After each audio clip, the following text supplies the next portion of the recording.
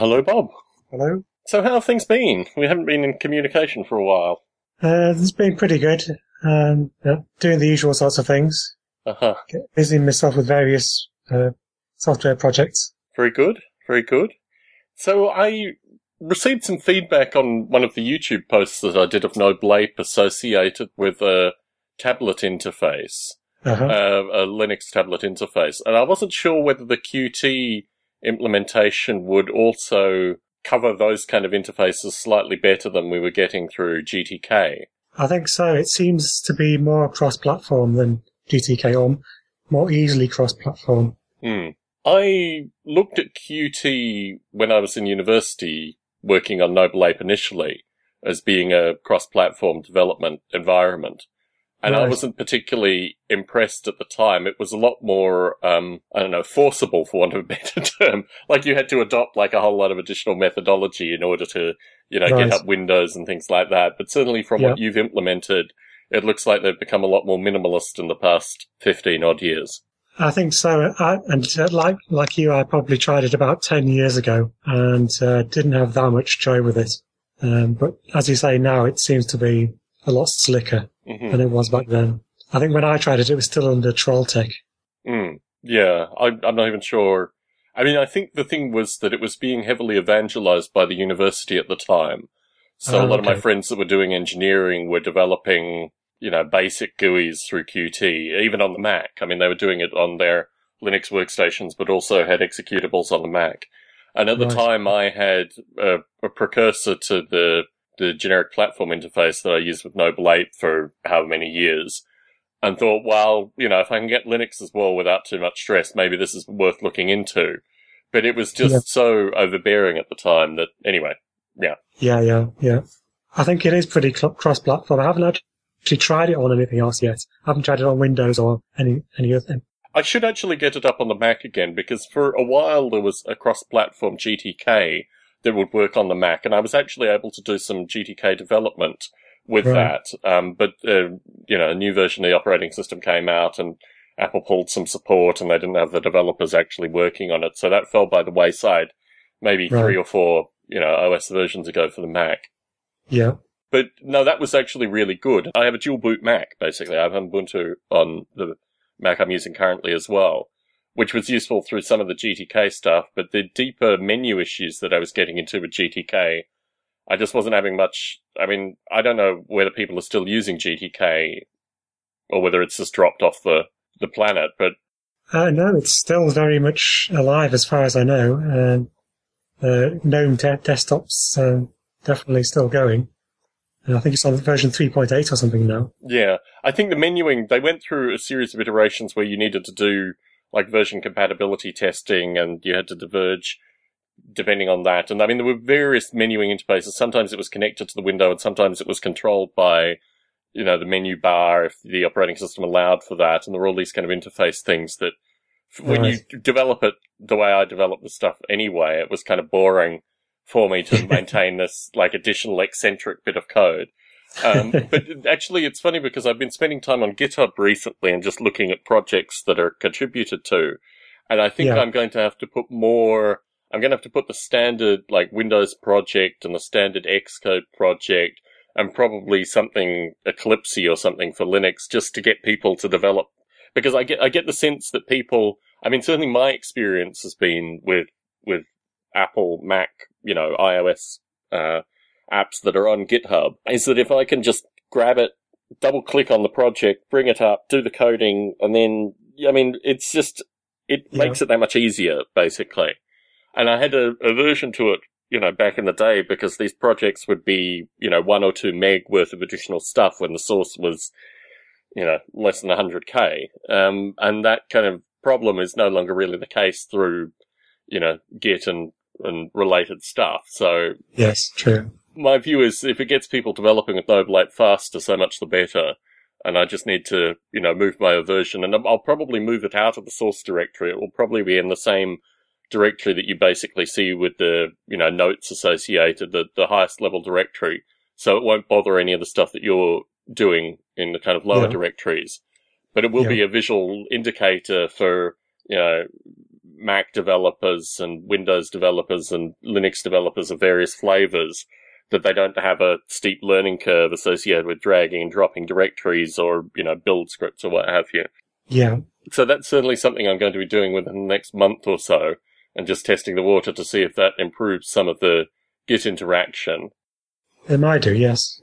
Really what you want is a sort of a minimum viable product type situation where you can at least download something and try to run something, and yes, with the expectations that it might do something with very little effort, sort of thing.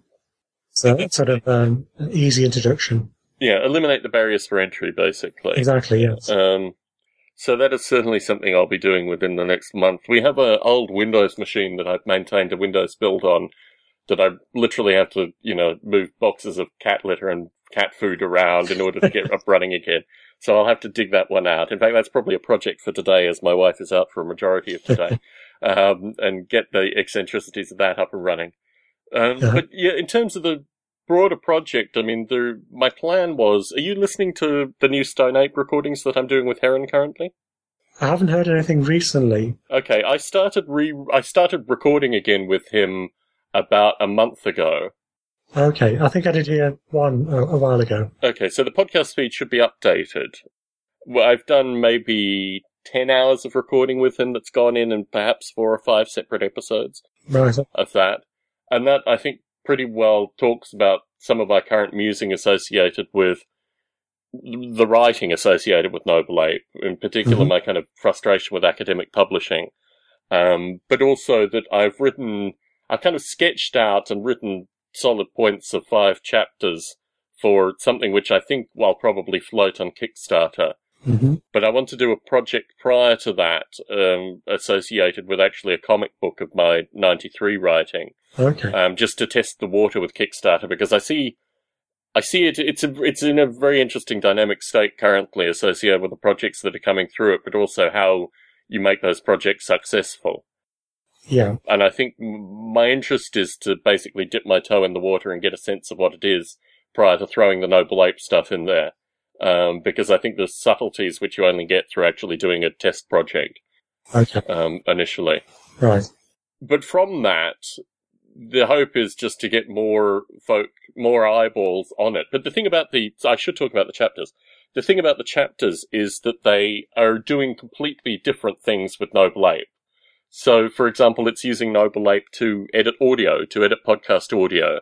It's using Noble Ape as to find good restaurants. It's using Noble Ape to give a more reliable weather information. I mean, it's really taking Noble Ape completely out of its comfort zone. Wow, that sounds very different. Because I think that's something that will, get people's attention. And the problem with Noble Ape as it exists currently is people are so jaded associated with the artificial life, what have you. They're jaded with regards to, intelligent agents. They're jaded with all these concepts that you need something that's so outside of people's comfort zone, basically. Right. Yes, I see what you mean. To make an impact. So the problem with this is that writing takes an extraordinarily long amount of time.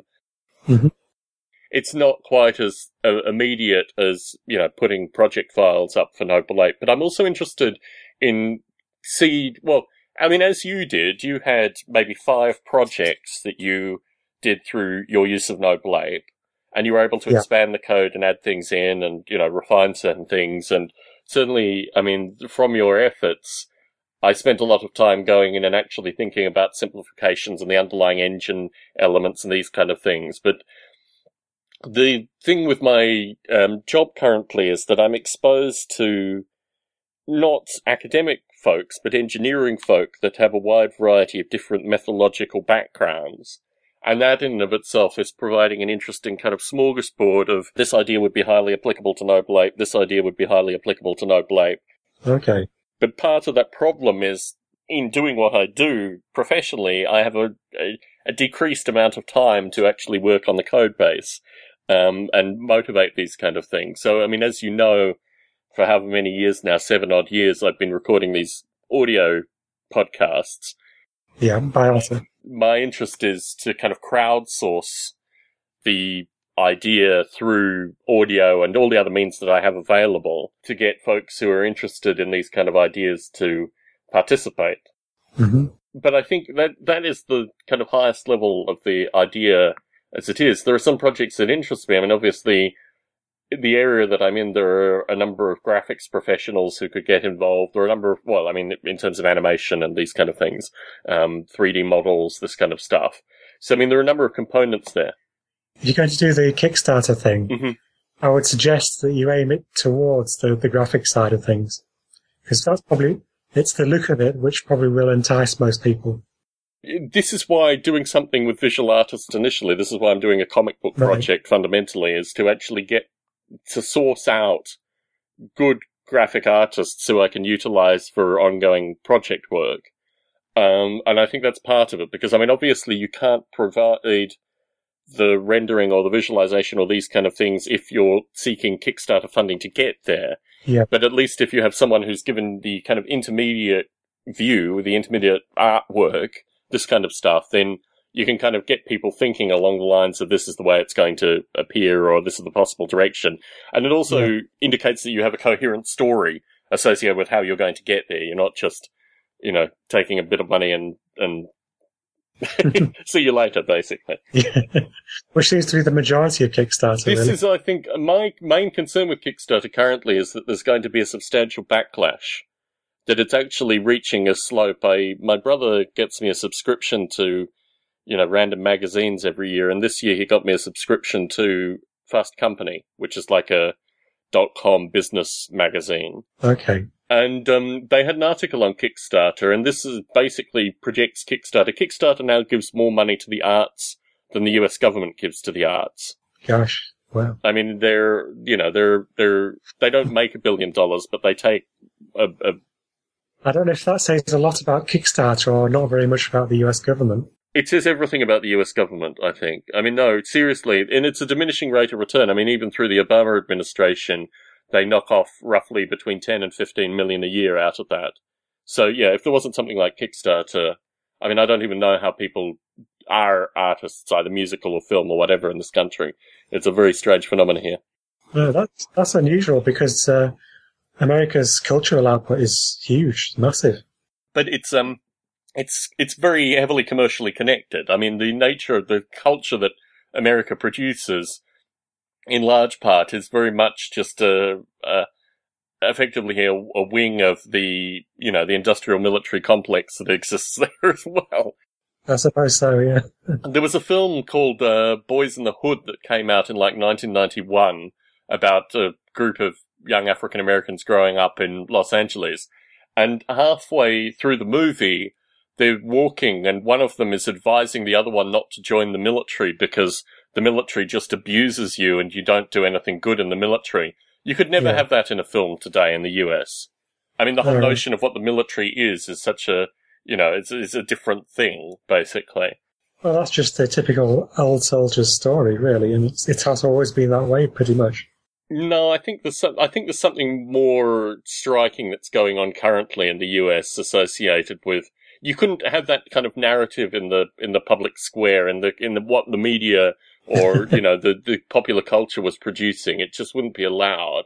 These kind of discussions have to be had in hushed podcasts or on particular area. It can't be part of the mainstream culture. Coffee shops or whatever. Yeah, it can't be part of the mainstream culture to actually to participate in this kind of dialogue in a film, for example. Which is why you have these strange films like, I'm not sure if you've seen Restrepo. It appears to be a very pro-US military account of some young Americans that go to a corner of Afghanistan to set up a military base. In the process, very early on, one of them is killed and his last name is Restrepo, so they name the military base after him. But you get this amazing kind of psychological doublespeak that comes through the US military associated with all of their actions. So the narrative is that they're going there to build a road. Yeah. They just set up a bunker with machine guns facing out, and that's basically what they do. Mm-hmm. You know, when they come in and they kill the villagers and they, you know, shoot their children, they fly in one of the generals who goes and talks to the head tribesman and says, it's your fault that we kill your children because you allow the insurgents to walk through your village. Yeah, yeah. I mean, you know, you have all this kind of strange, and I think what happens to culture in this country is a very different thing. But so you have, the only kind of dissent that you can get in a kind of narrative form comes through these kind of avenues. Yeah. But anyway, returning to Kickstarter. Yeah. So my view is that the Kickstarter, there could be, I mean, there already are negative articles that are coming out about Kickstarter, and it could. Yeah, I've read at least a couple of them. It could implode under its own weight relatively quickly, and the lack of fulfillment is a really strong problem. Yeah. Because it leaves a really bad taste. I think you need to manage expectations. I think a lot of people using Kickstarter or supporting people on Kickstarter are expecting to pre-order a product, basically. But that's what they're paying for. I mean, that's the contract that Kickstarter provides, that you put in your amount of money for a specific product by a specific time. Right. And if that's not the contract that's being provided, then Kickstarter needs to change the way they present the information on their site. Right, okay. I mean, I think that's the disconnect. So, for example, when I put money into things that have never eventuated and I contact Kickstarter, Kickstarter says, oh, well, you know, people always come to us and they say this kind of thing. They don't take any responsibility for it, which means that basically, you know, that looks bad on them. It's independent of the projects and what have you. Right. It's a Kickstarter problem. Yeah. My view is that there's a kind of finite shelf life associated with Kickstarter, and this is why I want to try and roll into this comic book project and then test. So the testing the waters initially with Noble Ape, before I go into the graphics part of it, would be this kind of programming ideas, machine learning book with Noble Ape examples doing things that are relatively abstract compared to what the simulation has done traditionally. Okay. And I think then following that, if that is successful, then I feel a lot more comfortable asking for a considerably larger amount of money and this wouldn't be money for me, this would be money to pay, you know, graphics people to get involved, you know. Unfortunately, open source in the kind of 3D graphics realm really hasn't extended, you know. There are certain limits to the reach of open source, and unfortunately, you know, the division has been drawn through that. So I would have to, thankfully, I have a number of contacts here who are both part of CG, you know, computer graphics, cinema, what have you, and also academically. I know an academic who's connected with UC Santa Cruz. Well, she's an academic at UC Santa Cruz in their visualization and graphic design department. So primarily dealing with UIs and these kind of things. But I could see that, you know, Noble Ape would offer a lot of interesting stuff for her students, and if I had some Kickstarter money, then basically that would motivate that a lot faster than just coming and talking, so to speak. So, yeah, these are the things that I'm, you know, fleshing out in ideas terms, but all of these things take time, and they take a considerable amount of energy, which would normally be spent working on Noble Ape. Mm-hmm. So, you know, this is my view. But also what I'm trying to do with these open mics, is, you know, talk a little bit more. I mean, in terms of your use of Noble Ape, in terms of some of the ideas, do you feel that you're kind of technically blocked in any given direction with what you have in Noble Ape currently? I mean, would you like certain expansions that you yourself have no interest in developing, but you'd like to see in the broader simulation? Technically blocked? I don't think so. It's more to do with theory, really. Just trying to figure out how best to sort of implement some ideas on sort of social reasoning and things like that, and broader social reasoning. In terms of the technology, it might be an idea, I think it has been discussed before, to maybe have a way of connecting multiple instances of it over the internet, things like that. So you could have apes migrating from one place to another. But in terms of fundamental technologies, I don't think there's much of an obstacle as such. The TCP/IP Noble Ape interaction has always been... I've written periodically very basic TCP interfaces for Noble Ape. Mm-hmm. Yeah, I really just need to throw the source in there and just let it percolate together with putting the project files on the front and what have you, because I think there are probably better minds to tackle that. Yeah. I just need to make it available to them and let them know that the basic interface is there. Yeah. Although, when I did that with threading, the woman who worked on the threading briefly, basically, it has to be something that I can continue to maintain. Mm-hmm. And that's the difficulty, that if you have people that come in for kind of very short-term projects, very short-term deliverables, then you'll have other people that want to come and use that. I mean, for a period of time, the Linux implementation was like that. Yeah. So I'm very mindful of part of that is my own interest and my own interaction, but I'm very mindful of the kind of long-term maintenance aspects of some of these features. I mean, certainly even some of the stuff that you've done is not in the kind of main development. True, the web server thing. Yeah. Yeah.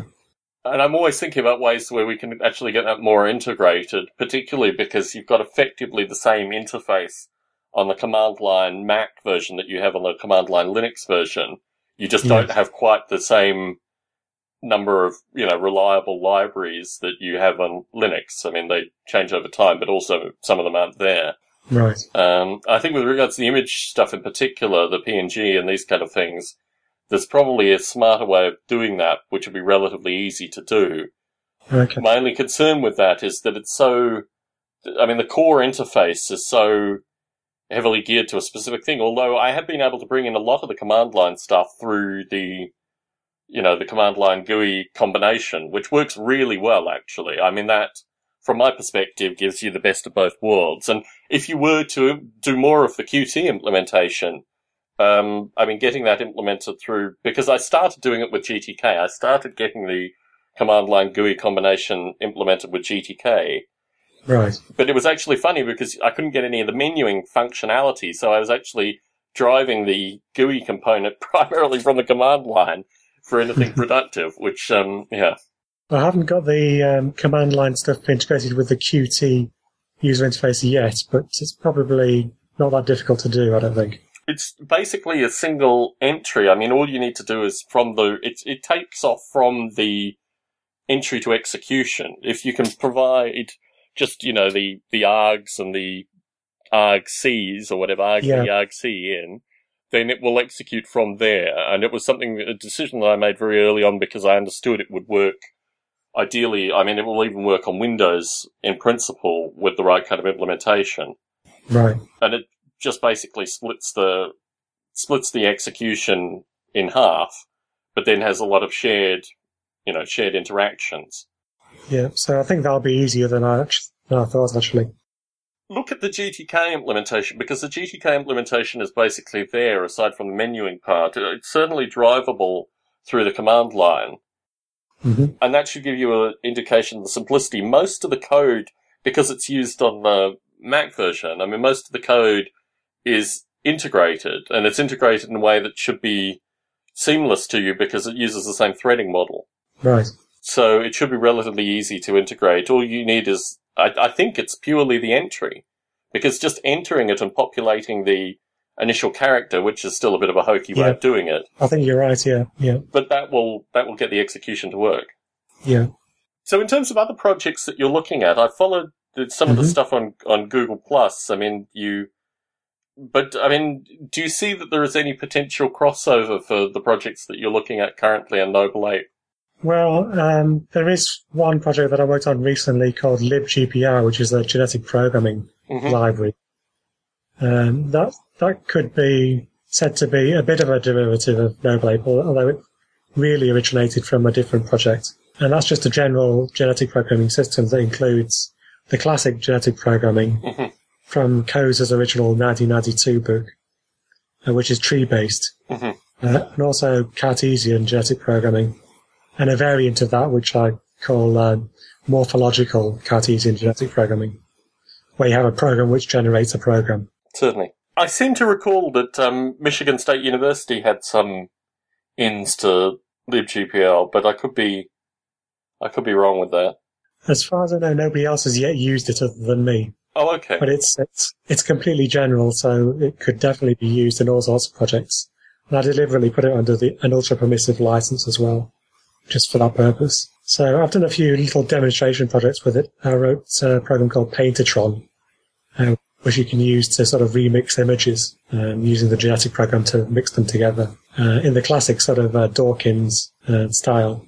Certainly. And also, there's lots of examples that come with it as well, ranging from classifying types of liver disease to classifying violent crime. There's a little artificial life demo where you've got agents which sort of communicate with each other via a set of frequencies. They sort of mix frequencies together to make a sort of warbling noise and identify each other that way. So it's not just the classical genetic programming paradigm where all individuals sort of breed and reproduce at an identical time. You can have asynchronous reproduction, as you do in Noble Ape. Certainly. So potentially there's a bit of crossover between that and Noble Ape. It's a similar sort of idea, and programs which modify themselves, things like that. So where did you find this? I didn't really find it. I just wrote it. Oh, okay. So it is your initial implementation. It is, yeah. Okay. At some point, I decided that I'd have this book on the shelf for long enough, and I'd never actually written any genetic programming stuff before, so I'd have a go at it and see what it was like. And it is quite amazing to see it working, even though you know it's going to work. It is still quite interesting to actually see these things do work. I think MSU had their own genetic programming library that I thought was named similarly, but there seem to be a lot of these.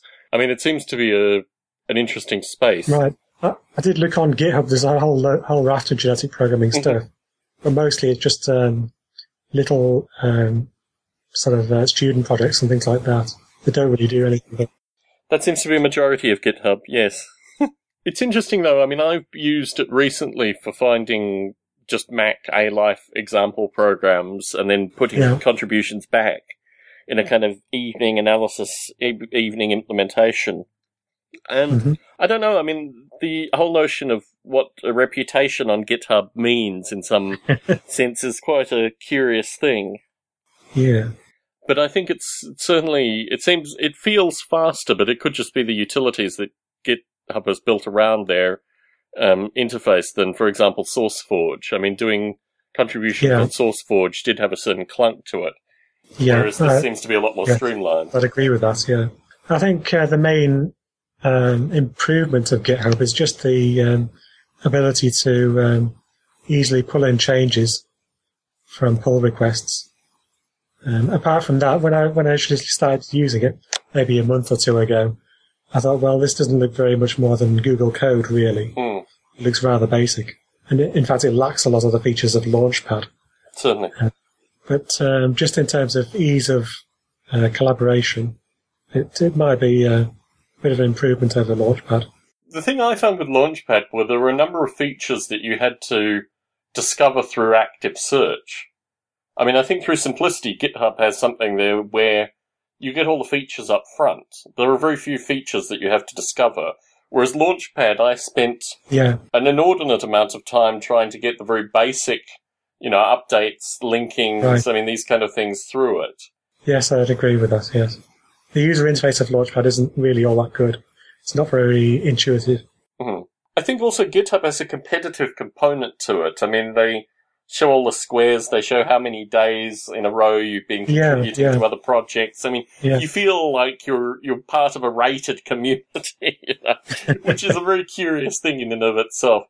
Yeah, so you're sort of staring at your little squares and wondering, have I contributed enough? Have I done enough updates and stuff like that? Yes. I suppose, yes, that is definitely different from other hosting services. It's also slightly buggy. I mean, I've contributed on times where I've gone to it and it hasn't acknowledged my contribution, only to come back a couple of days later, having then broken the cycle and found, my contribution there and kind of cursed it for the, the lack of interface coherence. But I think it's an interesting phenomenon. I think certainly the people that they're recruiting currently, they seem to be recruiting a lot of considerably younger coders. The coders who have a certain amount of, I guess you call it sweat equity in terms of putting in the effort in various projects.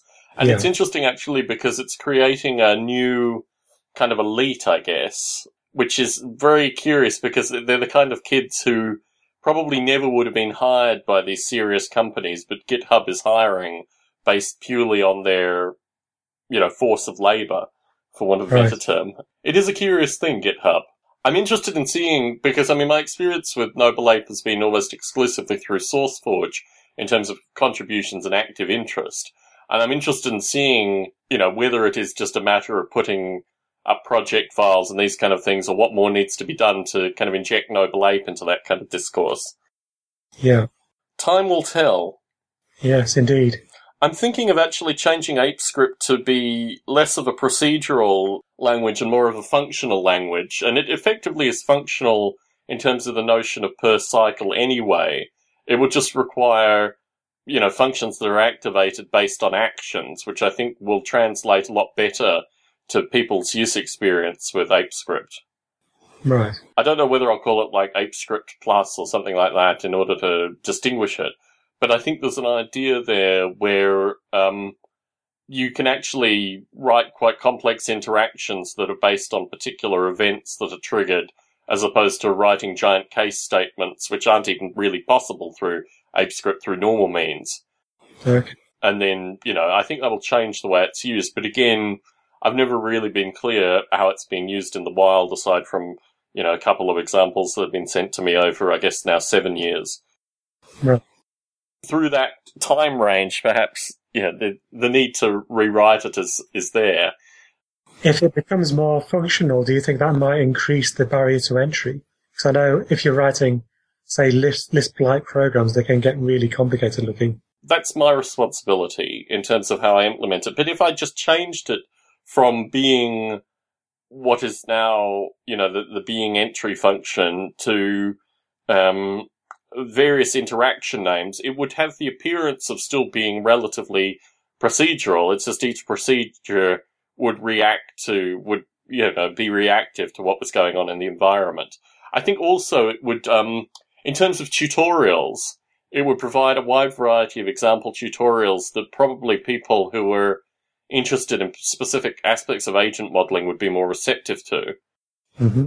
I was thinking in particular, my time at MSU and my time at the A-Life conference gave me a lot of food for thought. I basically spent about 5 or 6 months decompressing what was a 2-week experience. Yeah. And the thing that struck me was the interaction, which I put out in audio form with the biologists on the last day that I was there. These were a group of primarily bee specialists, but there were various other people, including folks from Chris Adami's lab, who attended. Right. The barrier for entry there was that they have an acute experiential knowledge associated with these, insects and the behaviors of the insects, but they're not necessarily programmers. And I think that interaction where you say, at the interaction of eating, or at the interaction of meeting, or at the interaction of, deciding a mate preference, and you make those the pieces of code that they interact with rather than I think it basically changes the nature of the language to be more biology domain specific, if you see what I'm saying. Yes. And I think that is the benefit that I've come to through thinking about ApeScript in that light.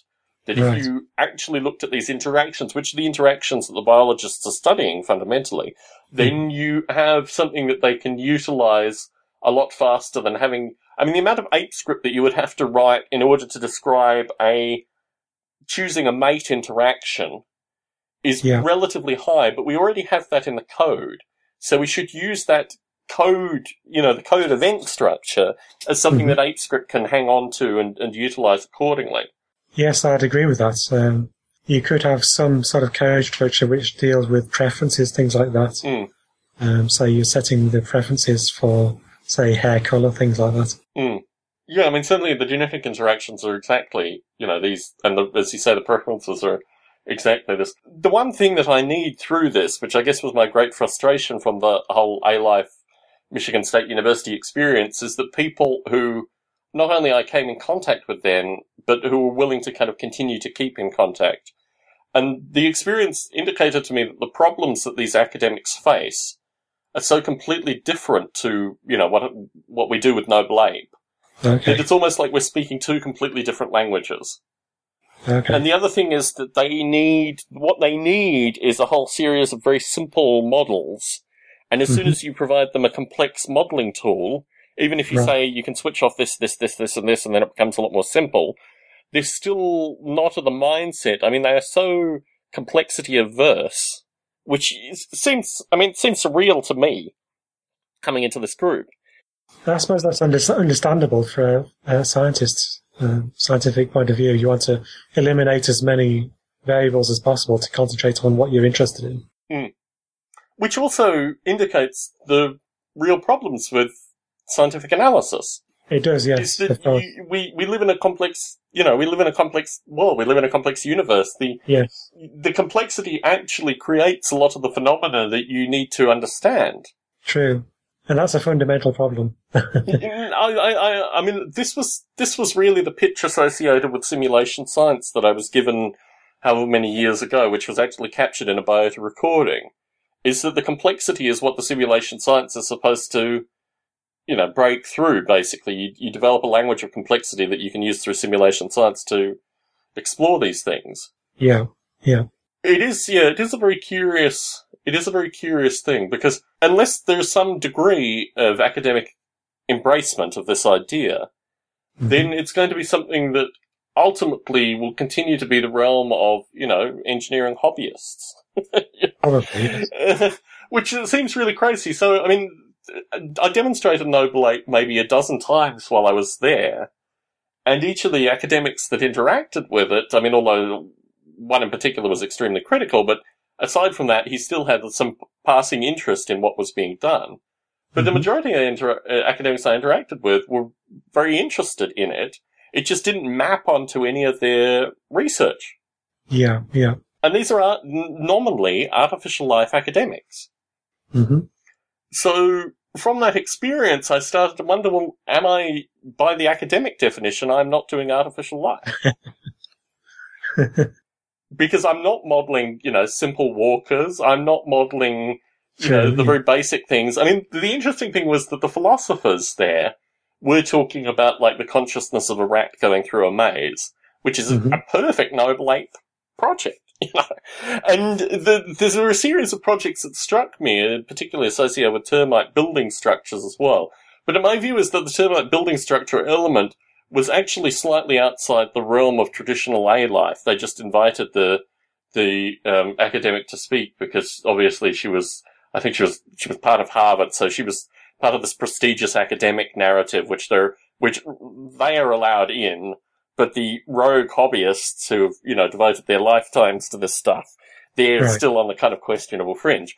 But the interesting thing even talking to her was that even within her termite models, she wasn't willing to consider, like, thermal properties, like basic thermal modeling, which you can do relatively easily through Noble Ape. And, looking at the sides of the termites and their reaction to basic thermal and pressure properties, which would explain very easily why they make the structures that they make. Yeah, I'm not a termite expert, but it would seem to me that things like temperature and pressure would be very important for a termite mound. If it's the wrong temperature, then it's going to melt. Exactly. You have two different groups of termites. Their genetic differences are very small, but they build completely different mounds. That's the problem that they're looking to study. Okay. So my view is that pressure and temperature are the things that these mounds make these mounds different. It's the internal characteristics, but also you've got to think of the kind of micro deltas of these termite interactions as they kind of lay the dirt and the grit and what have you. As far as I know, termites are farmers basically. They're sort of cultivating fungus, which they need, or something like that. Yeah. Exactly. So, again, thermal pressure properties. Yeah. So, just thinking about that, I mean, it would be possible to include maybe termites as a creature within the Noble Ape world. Maybe the apes interact with them occasionally by raiding the nests or whatever. Well, I thought that you could just make noble termites. I mean, you could just basically change the apes and obviously eliminate some of the kind of, long-term consciousness elements and just trigger purely on, temperature and pressure sensors and, gathering and collecting and, as you say, the fungus rituals and all this kind of stuff. I mean, I think, anyway, so I pitched this to her, but it was still, like, she wasn't even on the level of, like, doing thermal pressure analysis. Like, that level of complexity would have just completely perturbed her research. Right, okay. So once again, we kind of fall into the, this, I think the problem is actually the kind of polymath element. I think the problem is that if you're a biologist, you probably haven't done physics to a level, although, I mean, you have Chris Adami, you have people like Larry Yeager who are formally trained physicists to get into this. But even within that space, you need a certain rich kind of complexity that you probably get through particular kinds of, I think, well, I mean, in Larry Yeager's case, he did compressible fluids. I mean, his PhD is, jet engine research and all this kind of stuff. So, I mean, right. my view is that probably the people exist out there, but they're not in the general population, and they're certainly not people who would, be motivated to kind of continue the research, which is the difficulty. Yeah. I had some interesting meetings at ALF. It left me feeling, who was I in this community? Particularly after the work with Biota, which is almost, I mean, it was interesting actually. There was a contingent from Poland, and a few other academics, an Irish academic who approached me and said, write on about Biota. But in general, and actually the folks in the UK who, wanted you to come down and speak, they were very positive about the whole Biota narrative. But in general, the problem with the conference as well was it was a conference of about 200 people, of which 80 people were graduate and undergraduate students from Michigan State University. Okay. And as this is recorded, I probably should be careful about the level of positivity that I put towards Michigan State University, but I did find it a very strange place. On a number of levels. I mean, the academics I met were generally very nice, but it just seemed to be like the end of the earth associated with the kind of stuff that you'd want to be doing. I mean, in terms of just the environment. I mean, for a start, I was there through the nicest part of the year, but also it's a heavy sports-oriented university. You just got the sense that this was like a small island in a sea of, American kind of collegiate football and all that other related stuff, which I guess exists in a lot of places. I mean, it even exists in the kind of, Ivy Leagues and Stanford and Berkeley and what have you, but it's just, it isn't so completely in your face. And also I think that ultimately, certainly following academics and where academics has gone, there was a fellow called, Kerr. What was his first name? I want to say Dave Kerr, but obviously it's not Dave Kerr. He was a MSU graduate and he's set up a facility in Washington State. And that seemed kind of interesting, and we talked a bit about Noble Ape there. But, in general, it was just like I was an alien in this environment. The artificial life academics have gone in their own particular direction, and you put me there, having not ever attended any of these conferences, and, So, just as a question, what kind of direction have these academics gone in? Are they becoming behaviorists or something like that? No, not even that. I mean, I think what's happened is a kind of eulogization of the history of the early artificial life conferences. And because they have such... I mean, so for example, the open source robotics stuff that was done at Cornell was kind of interesting, except it was, $1,500 open source robots. Right. Which I said, this is just ridiculous. Why aren't you guys going to the maker community? And I've interacted with some of the academics since. But, I saw maybe a $200 robot at most, which could easily be microized down to, $30, $40 robot. I mean, even the robots that they were using at Harvard were $1,000 a pop. The cheapest robots that they had were for Swarm organization were like $500 each. I mean, the whole notion of they've just completely lost track of what the maker community. Well, $500 per robot by academic and institutional standards is nothing really. PR2 or something, you're probably looking at a couple of orders of magnitude greater than that.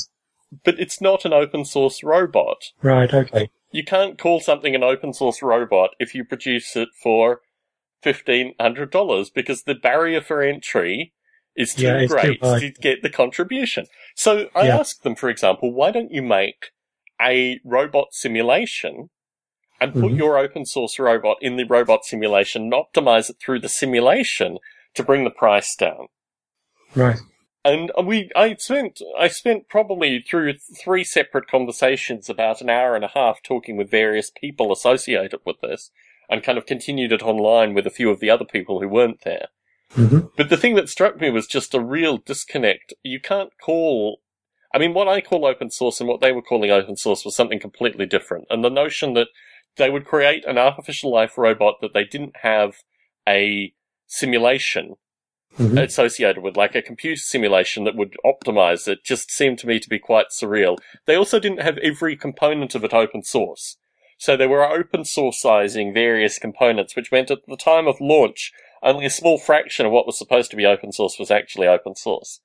Right. The other thing that struck me was that if you're going to create an open source robot, you want to have a simulation environment that actually can output the parts, which is something that independently that they're doing, I think, in maybe, where is it?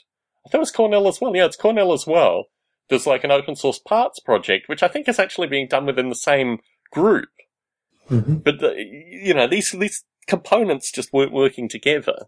It was very, very strange. I mean, I think the thing that strikes me is that industry and, what we do as kind of open source hobbyists just has a completely different set of problems to the academics, and the academics live in their problem space, but if they spend a bit of time in industry or spend a bit of time, working on what we call open source, then they would eliminate a number of the problems that they see, but they're just not in the mindset of doing that. Well, in the realm of robotics, open source has been pretty successful in the last few years with the robotics operating system. And I know that a lot of academic institutions have been using that and contributing code back. Yeah. So that's been pretty successful. I mean, it's been probably the most successful open source robotics project that I've ever seen. So it's not all bad news, it's to be said. You've contributed to ROS too, haven't you? Yes, yeah, I've written drivers for it and stuff like that, yes. Do you have any questions, any ideas, any thoughts, any directions you want to take the conversation? Well, I suppose there are various outstanding threads. There are lots of things which would be nice to have in Noble Ape, which haven't been included yet. There's the death function, or part of it, where an ape might stick around after death for some amount of time. You'd have the body, which might drift on the tide or whatever. And there's also all sorts of other little odds and ends within the Qt user interface. I think the next thing to include would be the indicators that I wrote maybe over a year ago. So you can actually see how many apes are grooming over time, things like that. You get more idea of what's happening in the simulation. That graph screen, the notion of actually having graphs of the indicators over time, is something that I would pull back in an instant into the the Mac and Windows versions. That's been a missing feature for a long period of time. My only concern with the indicators is that they're kind of partially in the simulation and partially not in the simulation. The interface, I think, needs to change in some way. I think almost that there need to be dynamic indicators. Right. The indicator structure is so rigid that you would, when you start doing graphing of it, you want to actually be able to switch between indicators in a way where you can do comparisons and maybe even calculus. I mean, calculus on the indicators would be really powerful, but that means that you need probably a slightly more generic interface for the indicators than is there currently. I think that'd be right, yes. Because the ability to do calculus, to actually look over time and differentials and these kind of things, I mean, these are the basic scientific tools that academics need. Yeah. And the way to do that, particularly with data output and all this kind of stuff, would be a really useful feature universally. But it does take a little bit of thought about it rather than just creating like large structures of these indicators and inserting them at various points. But I think the thing is that if you get the interface right as well, it would be really easy to kind of continue to add these things. The problem with the current indicator... Yeah, so to sort of pick your parameters and then graph them. Yeah, exactly. I think it almost should be string-based. Yeah. That basically the indicators identify themselves as strings which are placed at points through the code. And then from that, the indicator, the primary indicator, what have you, functions then take over. And then you get all the graphing and stuff for every new indicator that you add as well. Yeah, something like that, yeah. Yeah, I'll think about that. I've got a bit of time I can actually put into that, but it would probably change your code quite substantially in terms of the way it looked immediately, but in terms of the actual output functionality, probably not so much. The benefit as well is that once you have string indicators, you can do, not only calculus operations, but you can do mathematical operations to say, these kind of behaviors all together versus mating. What is actually contributing here to mating? Let's take these, see if they're contributing, let's knock them out, and you can see that graphically relatively quickly. Yeah, that would be really good to have. Yeah. I'll think a bit more about this, Bob. I think there's an interesting kind of indicator primitive that probably needs to be written out, and from that we could probably get a lot more from it. Yeah. But in terms of the graphing as well, I mean, this is something that I've had graphing periodically through Noble Ape, particularly early on, and then just removed it because, well, for a variety of reasons, probably because it's not particularly maintainable. But yet to have another window that was a graphing window that was scalable, that had all these kind of properties would be very, very useful. Yeah, yeah. So you're somewhat naturally averse to having multiple windows, however, through Qt. Well, not especially. I don't really have anything hugely against it. It's just that when I was writing the Qt interface, I did think of, should I have the same as the GCK interface with multiple windows, or should I just keep it all within one window? Yeah, my concern with the multiple windows analysis is that it's not multiple windows, actually. It's 2 or 3 windows. It's not the GIMP perspective where you have windows on windows on windows and windows that control windows that control windows. It's that you have 3 windows, each that have very well-defined things, that have very well-defined interfaces to them. And I guess that's my view, that having a few windows, if they have different interfaces and can be used in concert, is probably actually a good thing. It might be. It's an experiential thing, I think, more than anything. That if you haven't had the experience with, I mean, this is my frustration in part that the Mac version is the one that I primarily develop. If you don't have that experience on a regular basis, particularly combination of command line and graphics, then it's very difficult to convert someone.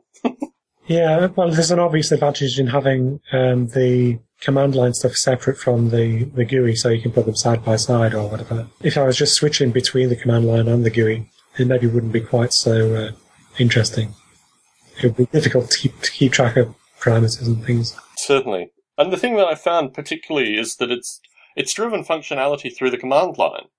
Because what you want is the simulation running in real time while you're typing commands in real time. Yeah. And when you want to stop things, you want to stop things. And when you want conditions or you want to explore events, you want them in real time together with the graphics. Yeah. So for that, at least there is a definite case for having more than one window. Any other features that grab you? Just staying on that tack, another possibility would be to have more than one display within the same window. So you could have them maybe side by side or on top of each other, things like that. But it would be within the same actual window structure. My frustration with that has always been complexity, unnecessary complexity through that. The windows in and of themselves are relatively complex entities, and when you start dividing them and subdividing them, I did that.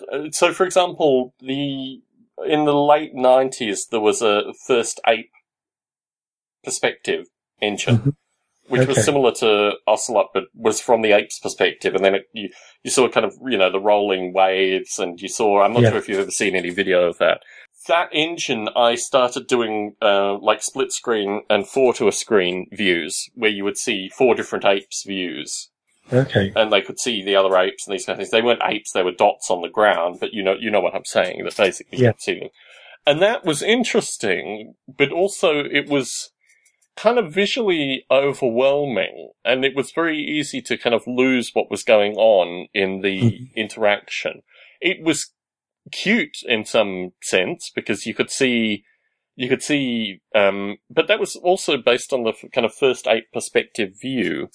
That seeing the apes' interaction from their own views, even though you were looking into a very, barren graphical landscape, was quite interesting. You could see hesitation and, looking away, and particularly their interactions with the water. So yes, I guess there's some benefit in that, but it comes from that specific view. Other views, I mean, obviously the whole map view you're not going to be segmenting. The only view that really you'd want to be segmenting is the isometric view. And even within that, I mean, I now have a stretchable on the Mac version. I have a stretchable isometric view, which means that you can cover vastly more of the space through that.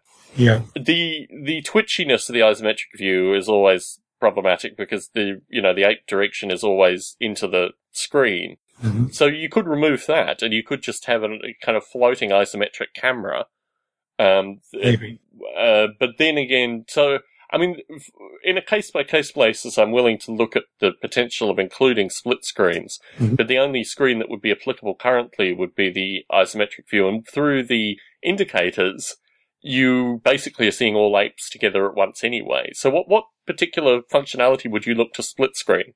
Well, I was just thinking that if you just think of the conventional user interface where you've got the map view and the 3D view, rather than having those in two separate windows on their own, they could be in the same window, but just side by side as separate graphics objects.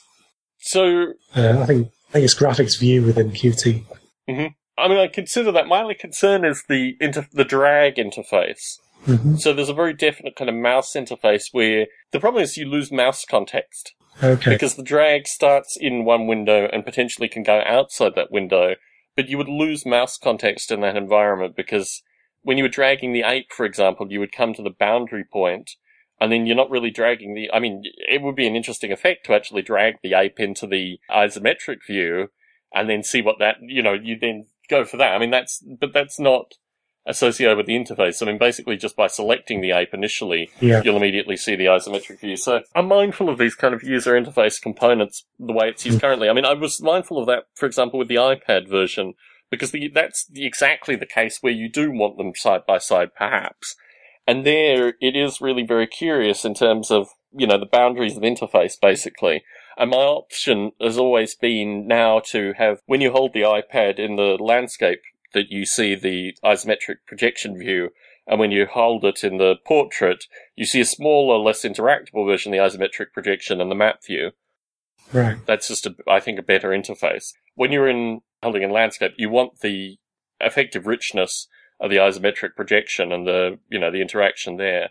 But when you're holding it in portrait, you're you're more in a kind of clipboard viewing mode, basically associated with it. Any other particular features or ideas? Well, one idea is that the way that the social graph is implemented at the moment probably could be improved, but I haven't really thought it through tremendously.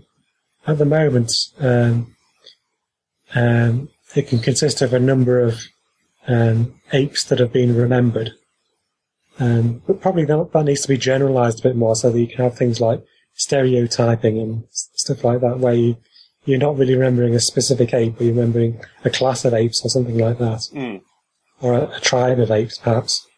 Yeah, the simplification to the normal, which is what you're saying here, and the simplification to a particular normal, a particular stereotype, is something that was discussed actually early on in the simulation by Bo Daly. It's referenced in the original manuals, I think. And I think that would be actually very good, because what you get through that is a series of decisions that have to be made, obviously not on a kind of Noble Ape's conscious level, but on some kind of subconscious level associated with when you actually do that simplification and grouping. Right. And what also happens is that you have a single ape that can participate in two different stereotypes. Yes, you could do, yeah. So you have a whole series of different issues, like, for example, an older ape that is in your family, or in the selected apes family, has both the old ape stereotype and also the family stereotype. So you have all these strange. So you could have a sort of hierarchy of stereotypes almost. Yes, it would get very interesting. But I also think there's some really interesting phenomena within that. Mm-hmm. Oh, yeah. Because you start then looking at whether stereotypes actually come through just average experiences, or whether they come through either extremely bad or extremely good experiences. I mean, there's a lot of argument associated with this whole notion of truth in stereotypes, or are stereotypes just the worst possible? I mean, the classic stereotype that I will use here, because it's relatively neutral, is the American tourist. Mm-hmm. Okay, yes. There are countless Americans that tour the world and never get into strange or curious circumstances. But the ones that do typically tend to be extremely vocal and draw attention to themselves. Yeah. And it's interesting that, and moreover, many internationally traveled folk that you meet in this part of the world are very well aware of those people. And they're very definitely not those people. So you have this very curious thing where in creating normalization, you almost need is this a view neutral stereotype, or is this a view positive stereotype, or is this a view negative stereotype? Mm-hmm. And sometimes there are view positive stereotypes. I mean, in certain communities, certain stereotypes are actually very positive and perhaps far too positive compared to the normal. They tend not to be what we would classify as stereotypes, but they may be more what we classify as archetypes or these kind of things. But it is actually very curious about this whole phenomena isn't just associated with isn't just associated with negative or neutral. There are also positive elements as well. Exactly. Well, it's associated with identity. Yeah. And identity could be built up in a kind of component-like way. Yeah. So that recognizing a specific individual is actually, you can unpack that into sort of multiple subcomponents of different identities. It becomes considerably more dynamic, and this is what interests me. That if you created a forcing which said that there were only maybe 50 possible social entities that each ape could contain, and what would happen is as soon as it got to the level of, maybe 48 or maybe 47, it would have to start to run this community stereotype code and actually start simplifying the social interactions that it had. It's one of these things where you have a general fixed limit. You could maybe think about it as a kind of compression almost. Exactly, that's my point, yeah. Right. Yeah, no, that's an interesting idea, certainly, and definitely could be something developed in future. The problem is 6 is just too few, I think. Mm-hmm. I mean, there are just too few currently to do that adequately, but somewhere between about 20 and 50 is probably the right number to actually create some really quite interesting examples. Yeah, I think so, yes. So any other ideas? Anything else you want to float? The only other thing that I was thinking of was that termites are kind of interesting in that they would introduce a construction element. At the moment, noble apes don't actually construct anything. But termites are definitely builders of things. They actually move stuff around, whereas at the moment the landscape is static, more or less. Yes. In terms of its geography. Whereas termites would definitely change the geography. Yeah, it becomes like a traditional kind of voxel problem, that you just have kind of voxel space. Yeah. And it's interesting associated with structure, because within voxel space, structure has a primary logic, which creates the physics for the environment. Yeah. So, it's a relatively interesting problem space. This is what excited me also about the Noble Termites idea, was exactly this, that you would need a voxel space that was, malleable in some very fundamental sense. Yeah. Okay. And also through that, you get kind of experiential physics, because, obviously physics exists independently from the termites. They just have to discover the physics. There's also a related idea in that maybe you could have a sort of plug-in system where you can develop maybe algorithms for a particular species, and then you plug it into the simulation. So that you can have termites and apes at the same time, or some combination of some other species. Yeah, the voxel simulation environment is something that I've considered at various points, but, it's ideal. The current state of processing is absolutely ideal for that kind of environment. Mm-hmm. You'd have erosion. If you continued the current simulation method, you'd have continuous erosion, which would actually be really quite interesting, because the termites and the apes would ultimately be working together to combat that erosion fundamentally. In what way? Imagine the Noble Ape simulation environment like the physical space of it in voxel form. So you have rain, you have tides. Rain and tides both work against the voxel space in terms of moving it into the water. Yes. Yet neither the termites nor the apes want to live in the water, so they have a natural incentive on termites on a kind of micro level and the apes on a kind of macro level to reinforce their structures, be it through planting things, be it through avoiding deforestation, be it through just sheer experience. But you have a very interesting kind of metaphor for environmentalism in that simulation. I suppose so, yes. Yes, it's true, yeah. No, that's very interesting. I'll have to think about that, because it'd be relatively easy to implement. And you would just have very, very... I mean, you could use exactly the same interface as exists currently in terms of visualization in almost all parts. Mm-hmm. You'd maintain the same weather, you'd maintain the same title structure. You would just have a progressive disintegration on the environment, and you would have to create a series of new event types that associated with almost like dredging and building that the apes would have to perform. I mean, eliminating the termites initially from the equation. You could still get some interesting interaction, particularly if you take grasses, the kind of subtle deforestation elements, the, overconsumption of berry bushes, causing them not to, continue. I mean, the way in which the apes interact with the vegetation and the kind of feedback loop. You would need, you could have things like quicksand and a wide variety of other interesting elements there too. You could also have forced irrigation and these kind of things, which, you get a wide variety of quite interesting environmental attributes when you have deforming terrain. Right, yes. And then, of course, you get burial and all that other death-related stuff too. True. And just thinking about it, it's maybe these kinds of problems that sort of early humans had to face to sort of give them a motivation to try and alter their environment in some way to sustain it all. To keep themselves going. I've got a week off, Bob. Okay. So that's my problem for the week off. I will implement the code accordingly. And then, also with a slight side of dynamic indicator code. And we'll take it from there. Yes, okay. What are you reading currently? I can give you... I think that what I'm reading at the moment is called Baboon Metaphysics. Mm-hmm. It's about the lives of baboons. And social intelligence, which is obviously related to Noble Ape, of course. I haven't really got very far into it, but some interesting little snippets of knowledge in the first few chapters. So I discovered in a bookstore, but I didn't purchase because it was a very strange... I flicked through it last weekend, a book on bonobos, which was kind of bonobo metaphysics. But the thing that irritated me about the book was that there was a very attractive female primatologist on the front cover of it. And of course, bonobos, nudge, nudge, wink, wink. Yeah. And I thought, this doesn't strike me... I kind of flicked through it and there were some interesting points, but I thought it was more about perhaps selling the book than actually having some discussion or some discourse on bonobos. So I've got up Baboon Metaphysics, The Evolution of the Social Mind. Yeah.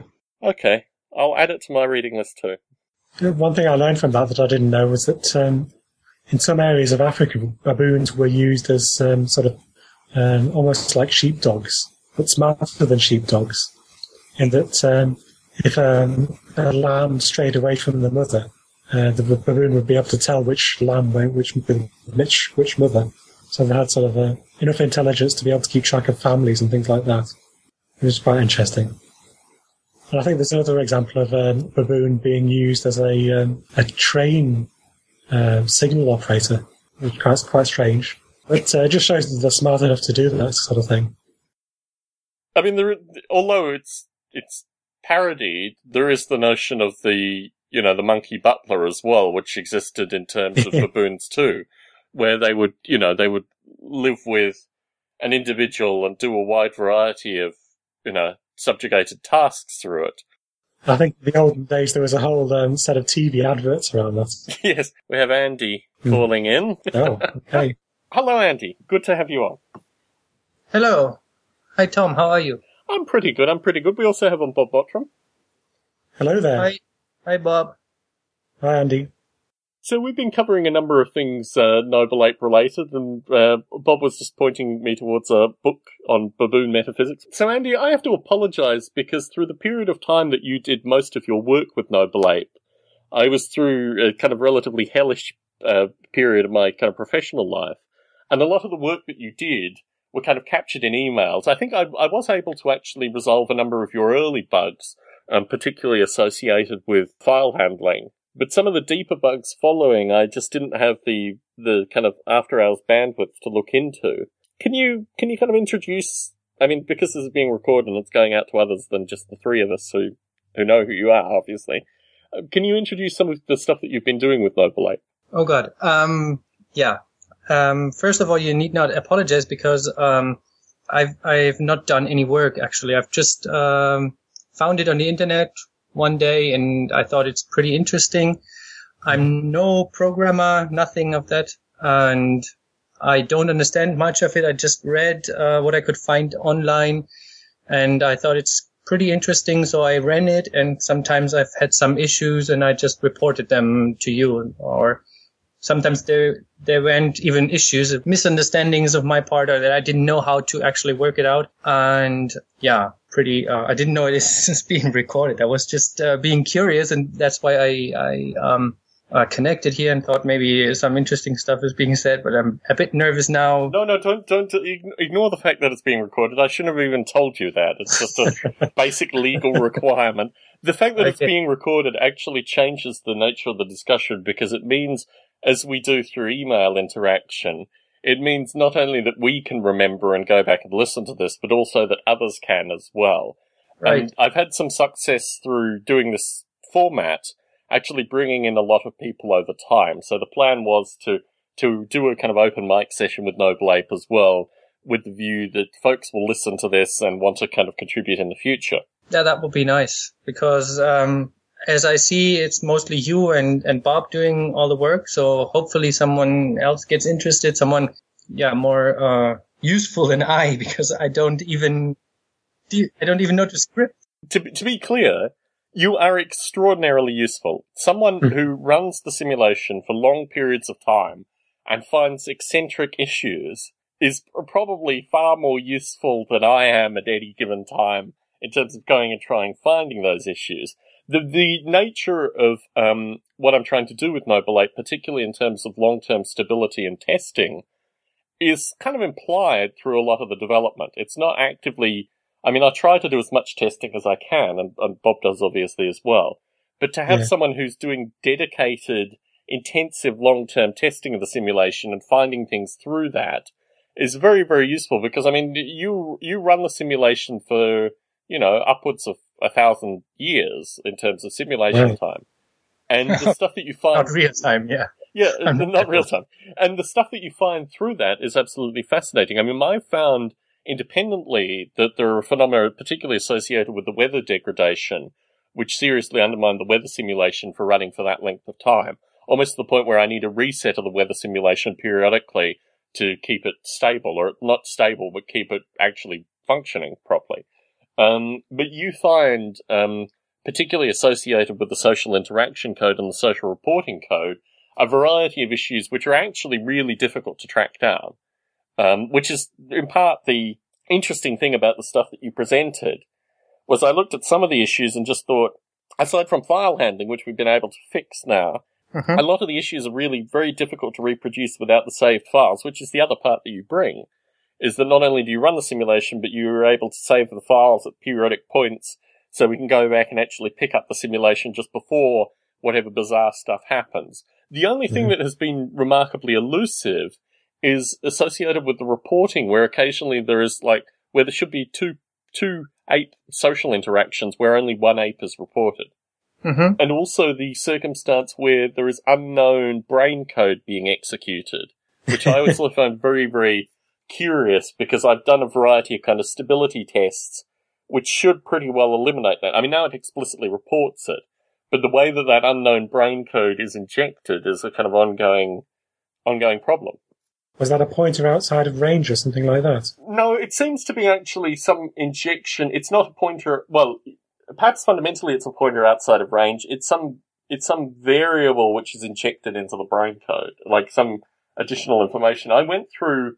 It's easy to report in a kind of, minute to minute delta, which means you run the simulation, you start again from the same start, and then you run the simulation again, and you see where the injection might be occurring from.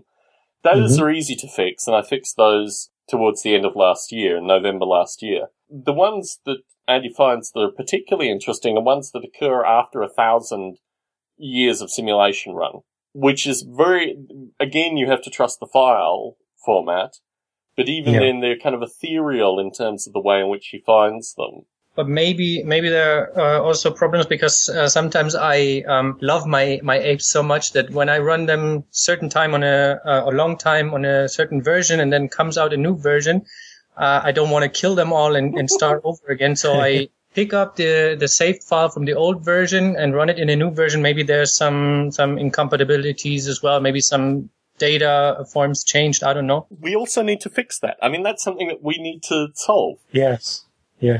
And I like the idea of loving the apes. I mean, it's difficult for me. So there were certain circumstances. Bob found a bug recently that I fixed associated with the apes that if they got to the death condition overnight, they ate themselves alive again through the night. And kind of zombie apes. And I thought, this is the kind of bug I actually kind of want to maintain. I don't want to be killing these apes. And then I thought, no, this is not your role here. But no, I think the emotional attachment to the apes is an interesting phenomena, and certainly through your testing, your ability to find issues through that is very good. Yeah, since I'm not a programmer, for me it's not data structures. I try to imagine as if it was a story or a movie or something. In a movie, so no, it's just imagined. But when you watch it, you're involved and you say, "Oh God, and now what's gonna happen?" And I'm the same with the apes. It's not as dramatic there because you just see dots moving around, or lots of text who hit whom and who groomed whom and whatever. But still, when I read all the documentation that I found, what is inside and running under the hood, what you don't see, and then if you imagine this, okay, and there's some brain behind it, and they are seeing actually something, even though I don't see them with eyes, but I imagine them, then I see them almost as pets or something like that. So that's why I don't want to kill them. Here's a question to you, Andy. If it ever got to the stage where you could actually see them, where you could see them interacting, where you could have all these elements visually for you, do you think it would be even more real for you through that experience? Because I think there's a group of users that are potential users that aren't current users, that as soon as they could see those interactions, see the environmental, particularly the kind of maternal nurturing and these kind of things, then they would actually develop exactly what you're describing in a very real sense. Yeah, I think so too, because it's very abstract. And if you don't read through a lot of text, then you say, what's that? It's the same with some, I don't know if I can mention other projects, but I read about... Throw names into the mix. Okay, I read also about Polyworld, or whatever, however it's pronounced, I don't know. I don't know it's an active development any longer. And when I first ran it, it looked so boring. I said, what? I want something interesting. I want artificial life, not just cubes and doing whatever stupid things. But when I read through it, then I thought, oh, it's interesting. But the first impression is of someone who doesn't want to read through tons of text, thinks, oh, it's just cubes there moving around, so boring. And here it's just it's nice landscape, but dots. What kind of attachment shall I have to the social attachment? No, emotional attachment shall I have to red dots that don't do anything but move around, and having yellow dots flowing above them? But that's only when I read the text that when the passion for it grew. But I also understand that the more graphics there are, the more computational resources go into the graphics and less into the other things. So maybe it should be kept simple, not too realistic. But some details could come, and I think even some more ways for the user to interact. I don't actually need interaction so much, but I think many people who play Sims, for example, they would like to just grab an ape and throw it into the water or whatever, and not just be sitting there idle in front of the screen and saying, okay, now they are eating, now they are doing that, but I don't have anything to do with them. I think, don't know, that's just out of the blue. So I think there's a phenomena there. There are many levels to that. I mean, my view is with regards to the rich graphics that there will still be a command line version of Noble Ape. Polyworld is an interesting example because I've met Larry Yeager now, living in this part of the world, but the fellow who he had passed Polyworld on to, Larry Yeager now works at Google, and apparently part of his work at Google is not allowing him to work on Polyworld, which is quite strange and somewhat sad. But he passed it on to a fellow who has since, in some regard, become a reality TV star as well, and it doesn't look like he'll be maintaining Polyworld. I have this eternal fear of what happens to artificial life projects when their creators, one of the good examples of this is actually Breve and John Klein. John Klein now has a family, which is, no longer artificial life, now applied life, impacting his life. He passed it on to a fellow called Kyle Harrington, who I met at the A-Life conference. But I do have this kind of eternal fear that if anything were to happen to me, what would actually happen to the apes in some, long-term sense. You do have this kind of maintenance aspect. But no, I think visualization has always been, no artificial life developer discounts visualization and the importance of visualization. And I think the ability to have, particularly as things evolve currently, a group of graphic artists and graphical programmers that were interacting. Bob and I were discussing this initially on the call associated with how do you actually get those people involved? Because they do represent the window to the world, so to speak, in terms of people that, as you say, aren't interested in reading, pages and pages of text, and aren't interested in getting the understanding of the kind of emotional attachment that one might have to these, particular simulated entities until they actually have a physical form that they do see interacting. So, Andy, a point that I wanted to make is we've moved to GitHub recently. And one of the things that I really wanted, even though you're not a programmer, if you can sign up to GitHub, rather than the mailing list as a means of posting your issues, you can actually post them through GitHub, and which means that they are considerably more persistent than, a mailing list. A mailing list should be persistent in some form, but GitHub has this means of issue tracking, which means, for example, the cases where there is only one ape shown in a two-ape social interaction, you could post those through GitHub specifically as issues, which would then be kind of, red flashing lights constantly that needed to be fixed. And I think I sent you an email along those lines to try and introduce you to GitHub, just so you could basically start posting issues there as the place to post them. I got that mail, but still I didn't get the time to register there because I haven't encountered new bugs right now. It's not even running right now, because, my computer sometimes likes to overheat and switches itself off, so, but I keep that in mind that I will go there to GitHub. I would file your issues for you. The only difference is that GitHub has an interface where you would be an interactive participant as you filed the issues. So you would, as things were fixed or if there were questions, it just takes it. I could actually go through the mailing list and file your issues specifically, which is what I should do. So at least they exist in this form, and then when you have the time, you can interact with them accordingly. Okay. Yeah, because I don't know how, if they're still up to date, the issues that I've posted. So I will only new issues I will post on GitHub, and the old ones on the mailing list, either they are fixed already or I don't know. Maybe they were just... No, my view is that all issues are important, and if I acknowledge that they're fixed, then they're fixed. If I haven't done any work, and mysteriously they've become fixed, so much the better. But my assumption is that they are unfixed until they are fixed. Okay. Okay. Well, yeah, then I'll go through that again. So, as a user of Noble Ape, Andy, are there any particular features or anything that you'd like to see in Noble Ape aside from perhaps visualization? What I was interested in was the generation number, but I think it could have been. It was already introduced. I don't know. It's been some time that I've looked for updates on the website, so I'm not updating very regularly. So I don't know if you have that already or not.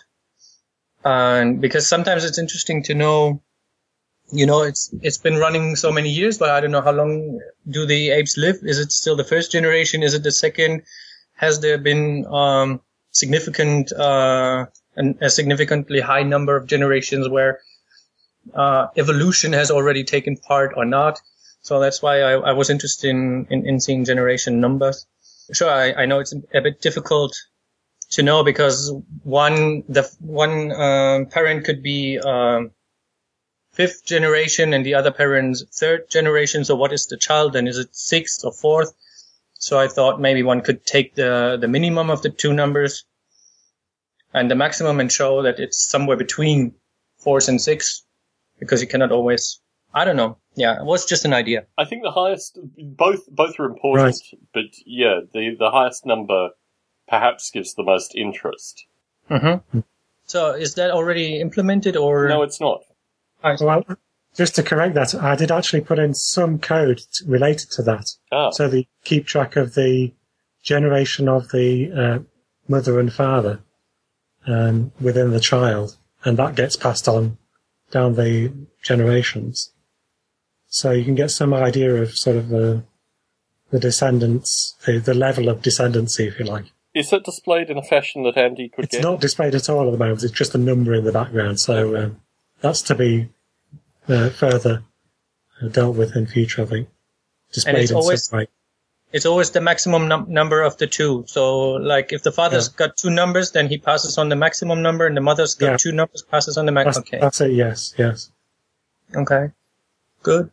Because I guess the minimum number is interesting as well, particularly when apes pass away. So you do, but the maximum number actually is probably more interesting in terms of evolution, I would imagine. I think both, I too think both are interesting. So imagine you have a 36th generation ape mating with a really, really long-living first-generation ape, and you would see that in their offspring that one was still first generation, one was really advanced, and you wouldn't see, or you would see how the discrepancies are. So I think spread might be the correct word, or divergence, how far they are away. So that's an interesting point. Okay, maybe we should include minimum as well. It's all up to you. It's just my thinking. I just tell you my points of view, but the interaction is the interesting part, because what you want in the spread is to know if there are still first generation or second generation apes existing in the simulation. And what you're really doing is, so actually what it should be is a search function between all apes to find the maximum and the minimum, and that is what is reported. You could also create a histogram of that sort of thing as well. Yeah. Well, yeah, I think that could be even more complicated than I thought. I thought only putting the numbers would be the easiest way to do it, the less work. And yeah, maybe a search function would be good as well. But I also really thought in one individual to know if the parents have a big spread. So not only in all the society, but saying, okay, this is an individual that has really fifth generation parent and a first generation parent, and right. But there's maybe a way to deal with this. Plotted as a two-dimensional graph. The mother is on the x-axis, the father is on the y-axis, and the individual is a point. So you can maybe look if there are clusters and things like that. Oh, okay. Might be a way to do it. I can imagine that, at least. Yeah, that's something I would be able to interpret when I see it. Yeah. And just going back to the idea of visualizations, there's a couple, maybe one or two additional screens that I'm thinking of adding to the user interface. One would be like a medical type screen, which would show like heart rate and the vascular system and sort of changing diameters of blood vessels and things like that. And there would be maybe another with the digestion, the metabolism, showing the different stages and as it was eating and glucose and stuff like that. You should be able to combine those two together to actually create a hybrid of both those ideas, yes. Which would look visually very interesting. Yeah. That sounds very neat. And the good thing is, if you say it's additional screens, it sounds like you can switch them off. So in case you are not at home and you just leave it running, they won't consume CPU and so on, because they're switched off. So you only switch them on when you want to really see it. And switch it off, just let the simulation run on its own without graphics when you go away. Yeah, exactly, yes. Yeah, the combination of that. This is, again, so I seem to recall at some stage I had, in array form, the original drawing of the Noble Ape in structure, which you could actually very easily add both the digestive and the kind of cardiovascular elements to as well. Yeah. Well, if you've got any particular ideas, just sketch them on paper and then photograph them and stick them online somewhere. Yeah, I can probably do it better in code, actually, because the code exists somewhere, and I can actually write for digestion and cardiovascular, it's just a matter of basically placing the effectively line vectors through the ape. There was an existing skeletal structure that I started to create through that as well. Yeah, I think Yeah, I mean, you could actually get some really interesting... And what I'm looking for here is basically layering all these concepts so they become something that's, the gestalt, that there's more than all the components. What I was actually thinking of was a sort of cartoon-esque version of the vascular system, a sort of stylized version, as you might see in a medical diagram, exactly. rather than the specific parameters of the body. The difference is what you could do is, if you did it in line vectors, you could have the line vectors getting thicker, almost like actually seeing the kind of blood flow, basically. That's exactly what I was thinking of, yeah. And I think that gives, again, a very strong visual connection. Moving back to Andy's point associated with the dots on the screen, that people could actually start seeing these components. It was funny, actually, when I met with Chris Adami, he was by far most condescending about the vascular and digestive system.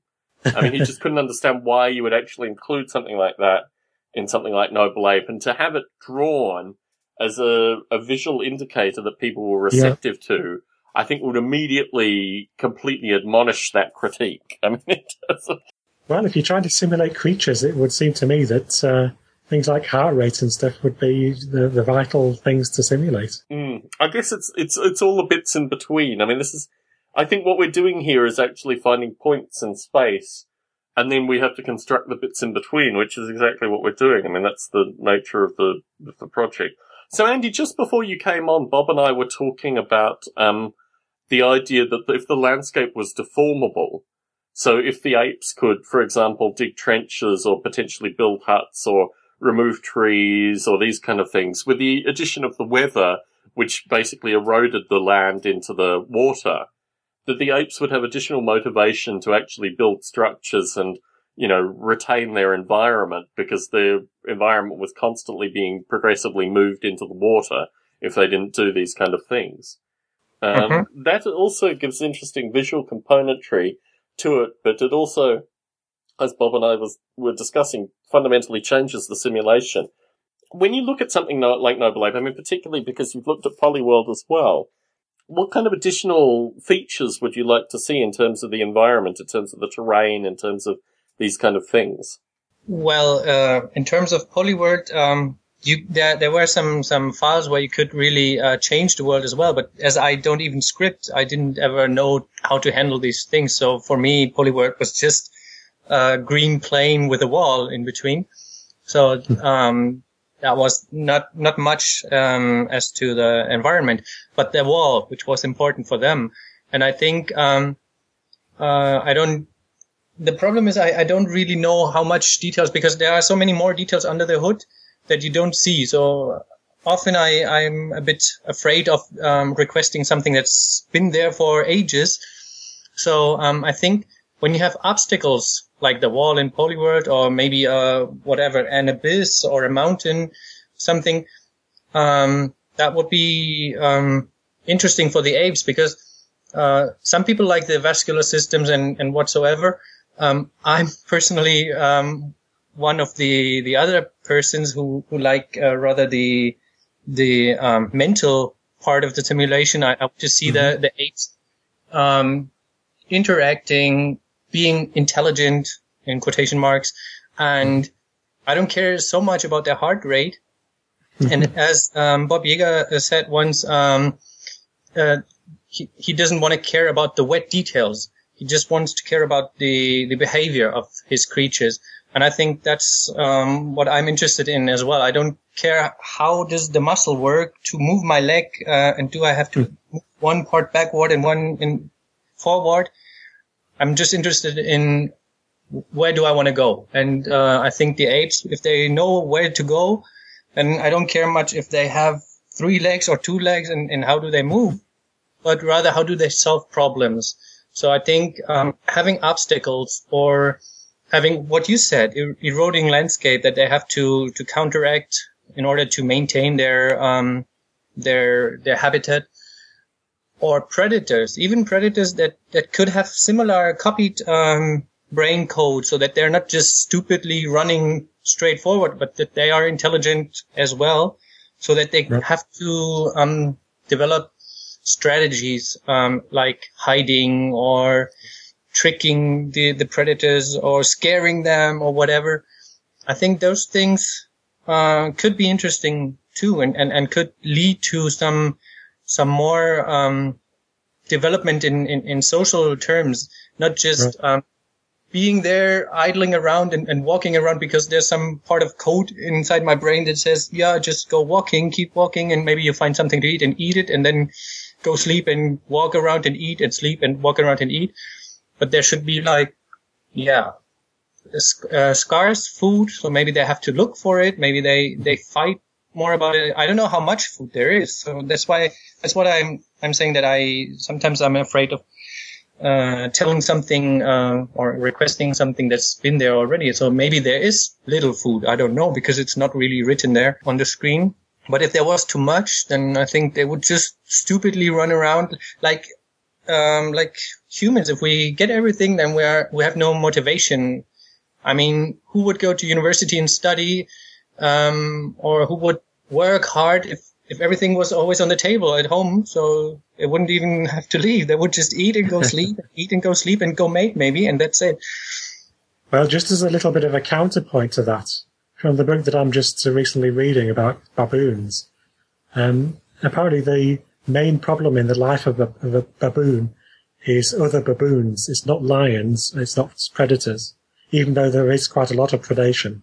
Most baboons don't die from natural causes. They're nearly always eaten by something else. So being an intelligent creature in a social group is itself a problem, even if the others are not different species, they're your own species. So they kill each other? No, they have all sorts of sort of political battles for who is the alpha, who isn't the alpha, who gets beaten up and who doesn't, who mates with who grooms who, things like this. Okay. And there's a relationship between, which exists in Noble Ape at the moment, which is between immune response and rank within the dominance hierarchy. So, in general, the higher up you are within the hierarchy, the better your immune system performs, with the exception of the very top, because they're always under stress. They might be overthrown at any point in time by a rival. Okay. So there's a relationship between all these complex intelligence things and the very low-level stuff like immune system and whether your physiology is working. Okay. I'm not an expert on baboons either. Neither on programming nor on baboons. It's just when I've been thinking about it, I've been thinking, okay, what am I doing, or what am I thinking? How is the world working? And if I see cats and mice chasing one another. No, not the mouse, the cat, but the other sometimes the mice chase the cat. It's actually particularly disturbing to see. No, yes, believe me, there are cases where a substantial number of mice will chase a cat. I think the interesting part of Bob's narrative is, aside from the external predation, is the role of psychology, which again is a perfect mirror into humanity. I mean, we are resource plentiful, yet we construct a society which makes us appear to be resource scarce. I mean, you have all these kind of strange metaphors within the baboons, which obviously is part of Noble Ape as well, which I think is very interesting. And I think the immune response and the heart rate and all these kind of things actually do, as Bob has noted, trigger back into the psychology of the apes in ways which, may be subtle in some regard, but also are very much, required elements. So, Andy, I guess what you say with regards to food scarcity is an interesting thing, because when Bob came to the simulation, he had a food scarcity mechanism. The scarcity actually comes through the landscape. So particular landscapes will have less food than other landscapes. But there's nothing implicit associated currently, although it could be relatively easily added, associated with, for example, if apes eat too many of the berries in the berry bush can't reproduce. So there are no more berry bushes. I mean, basically the apes eat themselves out of various food types in the environments that they create. It's already there? Well, no, this is the thing. It was there and it's gone, it's ebbed and flowed. But it should be there, I think, for what you're describing. The water as well was always, the fish source in Noble Ape was always plentiful. And that was something that I did in the early kind of predator-prey simulations, was that there always needed to be some food resource that had maybe an additional energy tax or some additional tax, but was always there. I mean, the worst possible case scenario is that you have basically a kind of Noble Ape becomes a starved out environment and you just have the apes dying en masse because they've eaten themselves into extinction. Poor apes. No. I would go to the kitchen and look for something to food and throw it to the computer. Yeah, put it in the CD drive or something. So yeah, I think this is the utopian environment that I created explicitly so the apes could form societies and move on with some food pressure elements, but not quite to the extreme of kind of eating themselves out of the environment. This is why the fish were always there to be, if everything else went, at least they would still be able to eat fish. Although it would probably change particularly through a lot of the stuff that Bob's implemented, the kind of gastrointestinal effects of eating a substantially fish diet could be quite interesting. Yeah. Yeah. How complex is the simulation with regards to water? I know they can drown, but because sometimes it looks, when they swim, to me, and the graphical thing, it looks like they were walking on the ground of the sea. Yes. And not really swimming up there. And can all apes swim, or are there apes that still cannot swim? Is water cooler than the air, or is it like if there's a hot day and they're like dying from overheating, can they go refresh themselves in the water? And is moving in the water more tedious than moving on land? Like for us, we can run easily on land, but swimming. So there are a number of parts to this. The first is the whole consumption of water, as in fresh water, is something that should be part of the simulation, but isn't. There are ways of absorbing. I think Bob has very basic, because obviously he has an excretory system, there's very basic water consumption elements, but there's nothing associated with the actual consumption of water properly. The second part is the way that the graphics associated with swimming is appalling. I probably should add some floating on the surface. Water would need to have a volume in the graphics of the simulation in order for that to be done, but it should be there, you're correct. Swimming in water is considerably more intensive than moving on land. There should be some conditions particularly associated with internal temperature. I think Bob might have added that, I'm not 100% sure. Just to come in on that, there is, at the moment, I don't think there is an explicit body temperature, but apes do have an amount of energy, and they also have an amount of body fat as well, which comes through the metabolism. And when they swim, they lose energy at a higher rate depending on the conduction through the body fat to the water. Okay. Which in turn takes energy in order to replenish the... Yes. So, yeah. They don't have the same feelings when we swim. Like, we enjoy swimming. It's not just tedious for us. It's not just consuming more energy, but we love swimming because it's a hot day. So they don't have that. Not yet. Well, I would say not yet. Potentially. I think the notion of the reason that the apes swim is to do with exploration more than anything. I mean, if there was a motivating force that caused the apes to swim, it was associated with getting to landforms, which typically they can see. When they can't see any landforms, that's when it becomes problematic in terms of swimming. The idea that some apes should not be able to swim is something that we really need to probably add explicitly, because that would be very interesting to have apes that just can't swim. But I think, my uncle did some strange experiments on his children and found at a relatively young age they could swim. Our loss of swimming is actually probably more conscious than it is anything else. Most animals, even animals that don't go into water on a regular basis, have the implicit ability to swim. It's one of these curious things that humans, probably in large part through their own psychology, can't swim, but certainly most mammals have the implicit ability to swim. And I think that was the rule that I created when I started Noble Ape, was that all Noble Apes, irrespective of how, it is really quite curious that you can put a 6-month-old in water and they will actually dog paddle to a certain extent. I'm not advocating in any way doing this, although my uncle has experimented on his children in this life. But there is some point, and it's the point where the conscious mind takes over, where we lose our ability to implicitly swim. And I wanted to put in Noble Ape that all the apes could swim explicitly, but through injuries and a wide variety of other conditions, there should be reasons that the apes can't swim.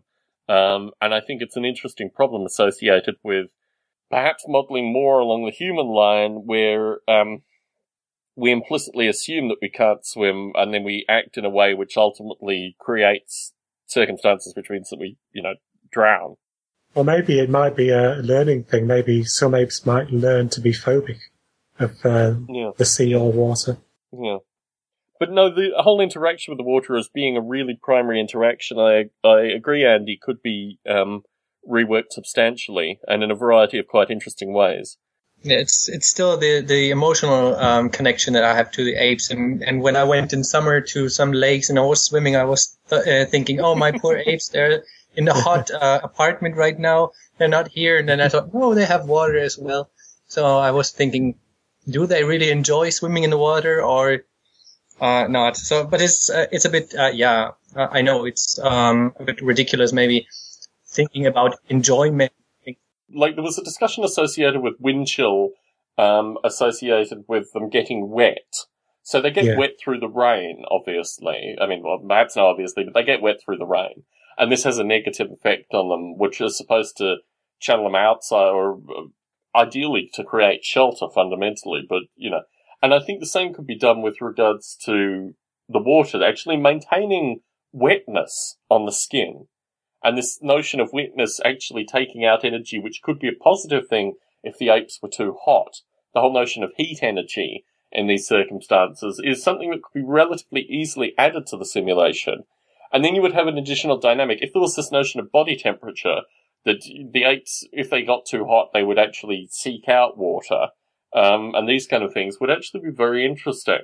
And would be a simulation in and of itself, very much part of the metabolism simulation, I guess, but also probably would give an additional, scalar value analogous to hunger, social, sex, fatigue, if heat was one of those.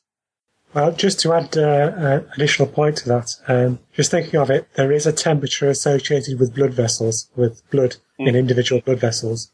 So yes, there is a sort of overall body temperature. Yeah. But certainly, I mean, this is why I wanted to do these kind of interactions, Andy, because you are specifying features in this discussion, fundamentally. Yeah, but mainly out of, too much fantasy and too little realism. Not at all. Sometimes maybe these things that I request are really undoable, so always bring me back to reality and tell me, no, this we can't do because we don't have supercomputers, or, it would be... Exactly the opposite is true, is that everything is possible. That's the reason I created Noble Ape, was actually to go along the everything is possible line. It's just you have to think about how you're going to create these things. Mm-hmm. So what do you think, you're very much interested in philosophy and things like these, Tom. So what's your opinion on things like emotions and feelings? As we were talking about, we enjoy swimming in water. It's not just numbers that we have, and we don't say, oh, our temperature is too high, we need to do that, we need to go swimming because otherwise we die. Or we must drink something because otherwise we die. But we do it. We feel a need, and we also feel enjoyment. We feel we like it when we drink something, when we swim. And some people say that's the immortal soul, and a computer could never do that. But others argue that, well, it's all our brain, and our brain is a neural network. So I know that Noble Ape is not really a neural network, but is it, in your opinion, maybe not right now, but is it something that could be done in some way to have artificial creatures having emotions, having feelings, like not just, there is a rule saying that temperature is high, go to water, but really go to the water and be laughing and be playing with the water? So, I haven't. I mean, there are a number of levels to that question. I mean, my own view is that everything is simulatable. But if you take that to an extreme, the individuals within the simulation don't need to be conscious of the underlying elements that motivate their behavior. That's the element where, it's not associated with kind of robots that say, it's hot now. But through a combination of factors, natural experience, these kind of things. I mean, playfulness, particularly playfulness as observed in children and animals, is a really fascinating thing. On some fundamental level, there are muscles and there are electrons firing and all this kind of stuff. But the gestalt, what you see in terms of the combination of all these factors in playfulness, also engages, you as an individual on an emotional level too. Mm-hmm. On some fundamental level, just having the bits doing the various functions obviously produces the outcome fundamentally. I mean, the interesting thing associated with the soul as a philosophical concept is it fills the unknown. As science, as whatever philosophy discovers more, then the soul is something, but the unknown also becomes bigger. Because the more you know about what you don't know, too. Mm-hmm. So, I mean, my view is that the soul, in an abstract sense, exists as the unknown. And if you have a kind of science or engineering interest, then the unknown is what you're aiming to explore. I think that a lot of what we see in terms of playfulness and interaction, these kind of things, will be simulated are simulatable quantities. And what interests me is actually creating simulation environments, as we described with Noble Ape, for example, where people lose track of the fact that this is actually a computer simulation and start appreciating it on a biological level. Because I think through those kind of insights and that kind of interaction, a lot of the general disdain or lack of understanding associated with the exploration of these underlying principles is eliminated. I mean, I think the nature of these kind of problems requires firstly complexity and also simulation, but also it requires, as Bob has identified, an ability to, set points along the line and start working in those areas and then connect the points together. So my view is in the foreseeable future, if we cannot create simulated environments which don't show elements of wonder and playfulness and enjoyment in the environments, then we're losing track of what we're actually trying to do through these kind of simulations. In terms of now so you have a simulation, you have entities in the simulation, you then create robots from those entities. This is a process that has fascinated me for well more than a decade, associated with taking ideas from Noble Ape and actually creating robots that embody some aspect of Noble Ape. And certainly with Bob's interaction, the social robotics element from MIT has gone into Noble Ape as well. So it's some way a shared path currently. But if I didn't believe that I could create through Noble Ape, robots that embodied aspects of the Noble Ape in the real world, I think I would only be kind of partially interested in this. I think the ability to create evolve entities in simulation and then create those entities in a real form is, also part of the interest in these kind of projects, and certainly is one of my interests too. I'm obviously more heavily focused on the simulation component, but I'd like to see people such as Bob, who have a background in robotics, get involved in the kind of robotics embodiment component as well.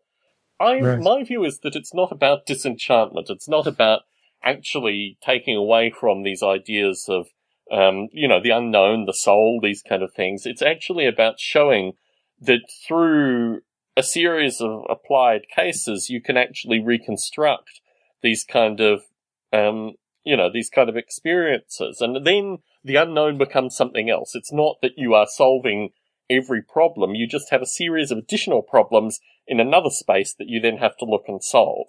If you talk to scientists that look at aspects where they're constantly solving spaces and then moving deeper, it's not that the solution space gets any, or the potential solution space gets any less rich.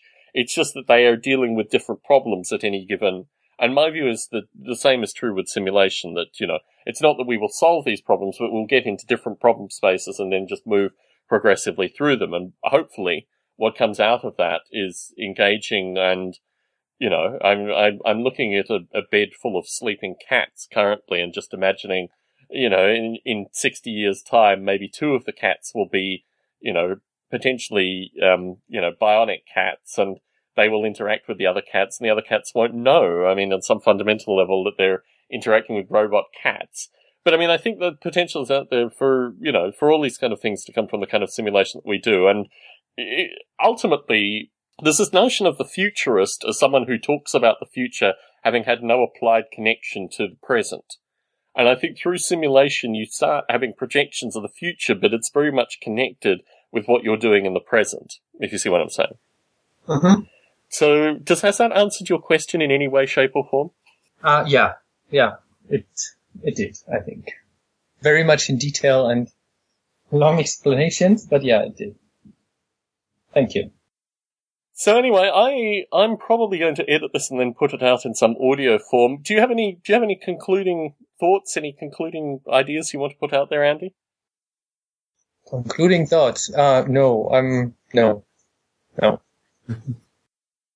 Well, to reiterate the way I started our conversation, I'd like to thank you for your work here, because although you see it very much in the light of, not having abilities and what have you, the abilities that you've shown just in terms of tenacity and perseverance are exactly the abilities that are needed, for what you've found. And similarly, the stuff that you've added in terms of general discussion, the notion of, happiness through playing in water and all the components that would go into that, are certainly features that can be enacted in the simulation in a relatively near-term kind of time frame. So, thank you very much for that. Yeah, you're welcome. And thank you for the hard work you're doing all the time, which is certainly not easy either, both of you. So, I'm looking forward to any new features, and I will always keep an eye on the updates, even though I don't regularly update, but I keep an eye on it. And you're updating through GitHub now, correct? Yes. Terrific. Of course. Terrific. Of course. But last time when I updated, I read something, I don't know, I think on your homepage that made some changes, I think, and you could display things like where apes are going and where they are moving in which areas, like territories. Oh, yes, the territory stuff. So that was originally Bob's code, which I then just added visualization to. But that's only in the Mac version, or because after I read that, I grabbed the code from GitHub, I think it was, or still the old site, I don't know, but it was after I read that, and I got the source code and I compiled it, and it still looked the same here. So the problem is on the Linux version, the version that you're using, the menuing system changed in GTK, which meant that all the functionality that came through menus, I wasn't able to link. I should add the functionality through the command line as well. For every menu there needs to be a command line input. So that eliminates the problem. As a point there, the territories grid now appears within the Qt user interface. Oh, wonderful. So, okay, Andy, you can get the territories, you just need to get the Qt interface, and that builds from command line, correct, Bob? Yes, it does, yes. Cool. Okay, so I'll do an update maybe tonight or tomorrow, and then I'll see if it works. That's the small thing I wanted to pass back to you, Bob. The QTNA, could we just call it QT because it's already in the NA project? Would you be happy with that? We could do, yes, I suppose, yes. I was just wondering whether that might clash with any other applications which were Qt applications. Oh, so it has to be uniquely named. Oh, because so what is created is called QTNA. Is that right? Yeah. So if you're installing it to USR bin, and there happens to be something else called QT, then it might be. But you can't. So the directory name has to be the same as the executable name. Not necessarily. No, could be different. My only concern is the directory name. So if I can change the code so the directory name and the executable name are different. Oh yeah, the directory name could definitely be changed. Cool, yeah. Easy. I'll do that. Okay. Well, thank you also, Bob, as always, for your kind of continued contribution, insight, and always good reading list. So, yeah. Anyway, I think I might make this a simulcast and put this in multiple feeds, just to instigate some change in a variety of different areas. I think, should I risk putting it in the biota feed? Why not? Let's see how derogatory I actually am through the conversation, and we'll edit it accordingly. But yeah, thank you both very much. And my plan is to do these things on a kind of monthly basis with the view that more people will hopefully show up as the audio comes out, and it'll kind of cycle accordingly. Okay. Yeah. You should announce it early enough so that people know. And yeah, I think there could be some more action here, and not only the three of us. I think I even have a theme. I think I even have theme music for this, so I might actually do this under a new musical theme as well. Anyway, I'll talk to you both soon. Take care. Okay. Okay, bye. Have a nice evening.